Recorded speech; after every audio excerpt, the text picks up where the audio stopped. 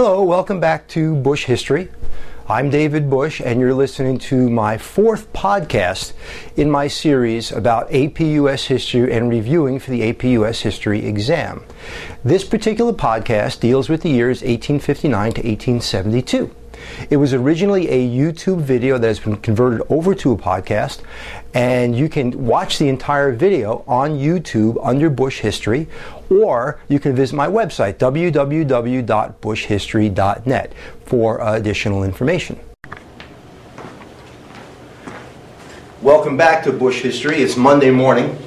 You may notice I look a little different. Most of the videos you're seeing in this timeline series were compiled on Saturday morning, spending about 6 hours trying to get this together after my class spent about 3 weeks putting these timelines together. I noticed I left out an important time period, the whole time period of the Civil War, so I wanted to make sure I got that done and posted as well.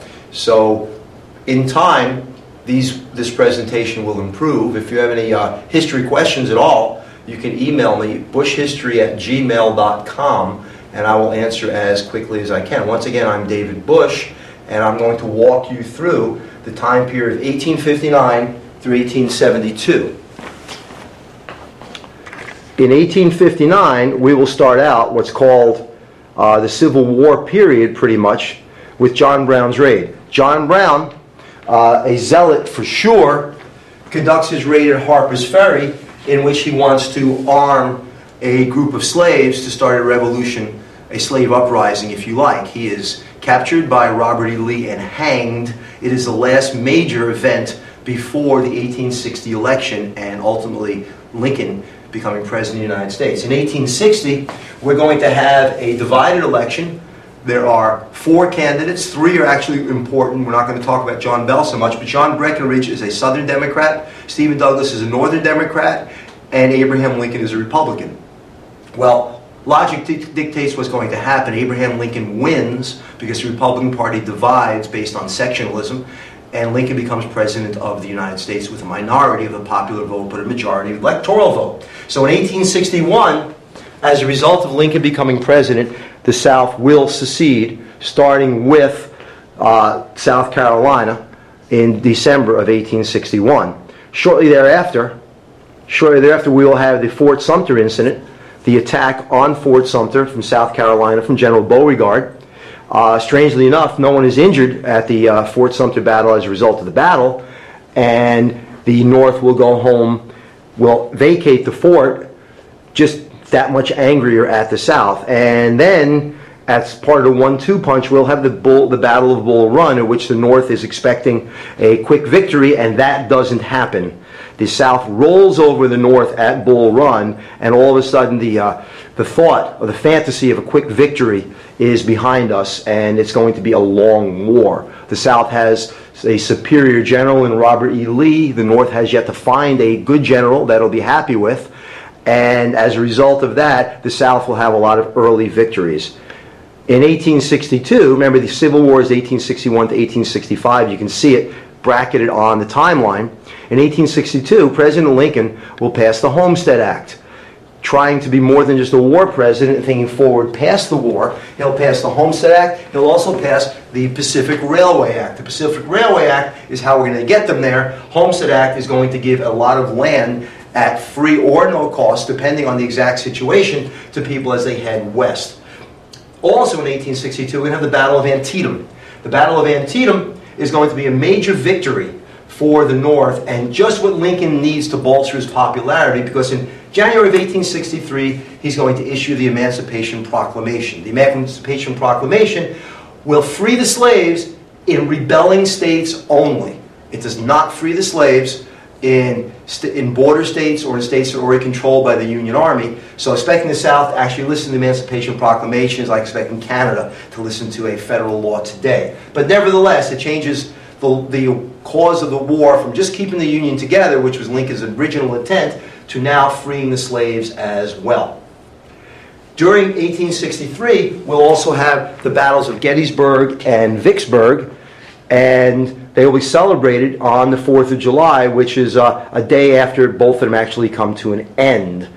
And we will have the Gettysburg Address in November of 1863, and we all know the basic idea behind that. The 7 years ago, a minute and 30 seconds talks about government of the people, by the people, for the people shall not perish, and it restates the original goals of the American Revolution.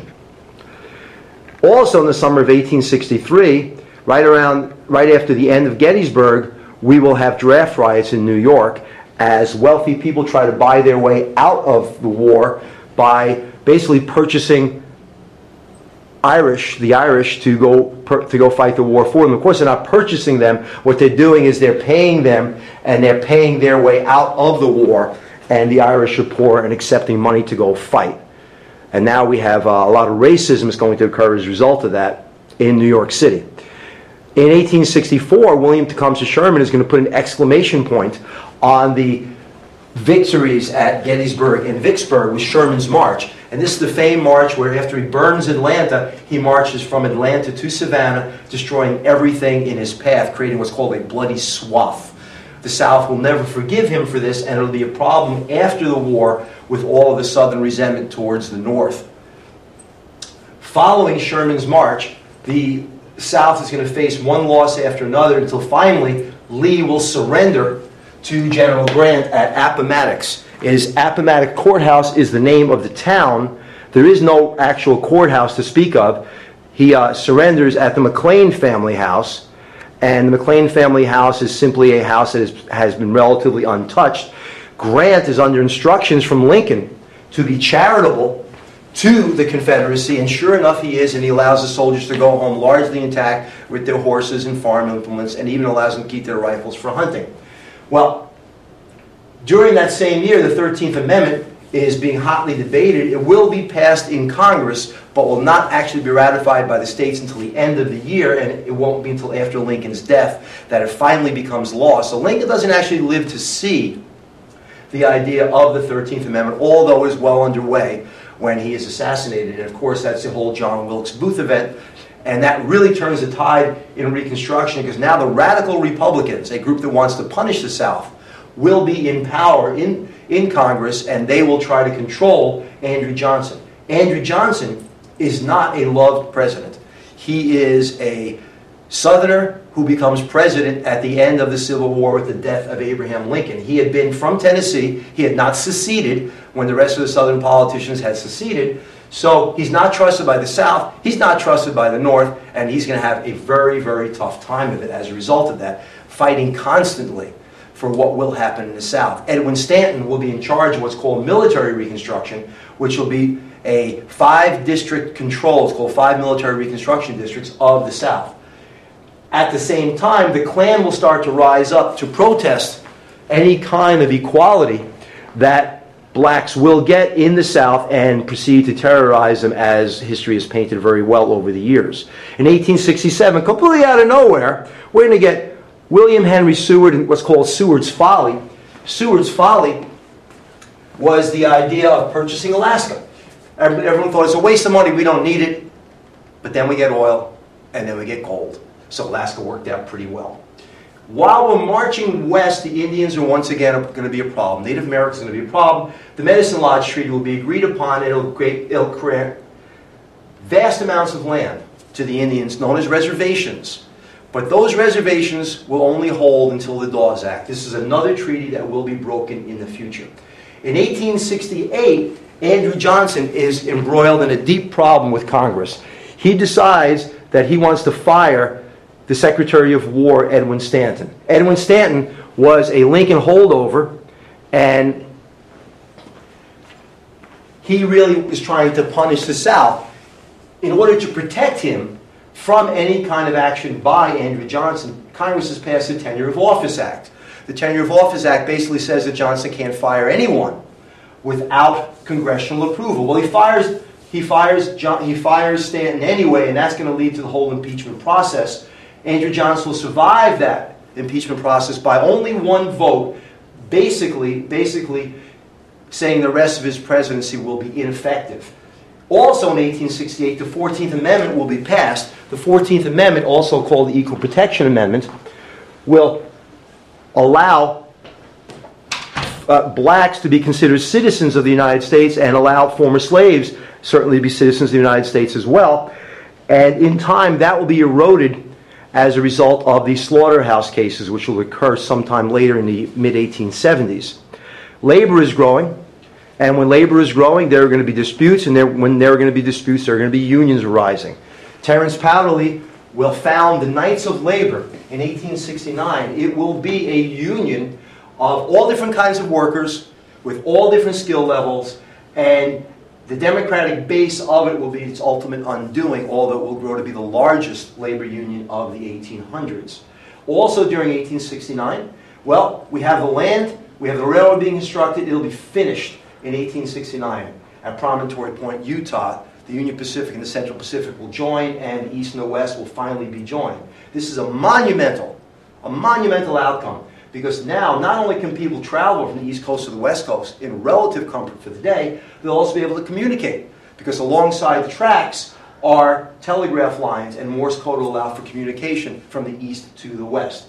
In 1870, shortly thereafter, the 15th Amendment will be passed. The 15th Amendment will give former slaves the right to vote. Imagine that. The women are furious because they feel they should have gotten the vote at the same time, and that's not happening. But the 15th Amendment will give former slaves the right to vote. So the Reconstruction Amendments are 13, 14, and 15.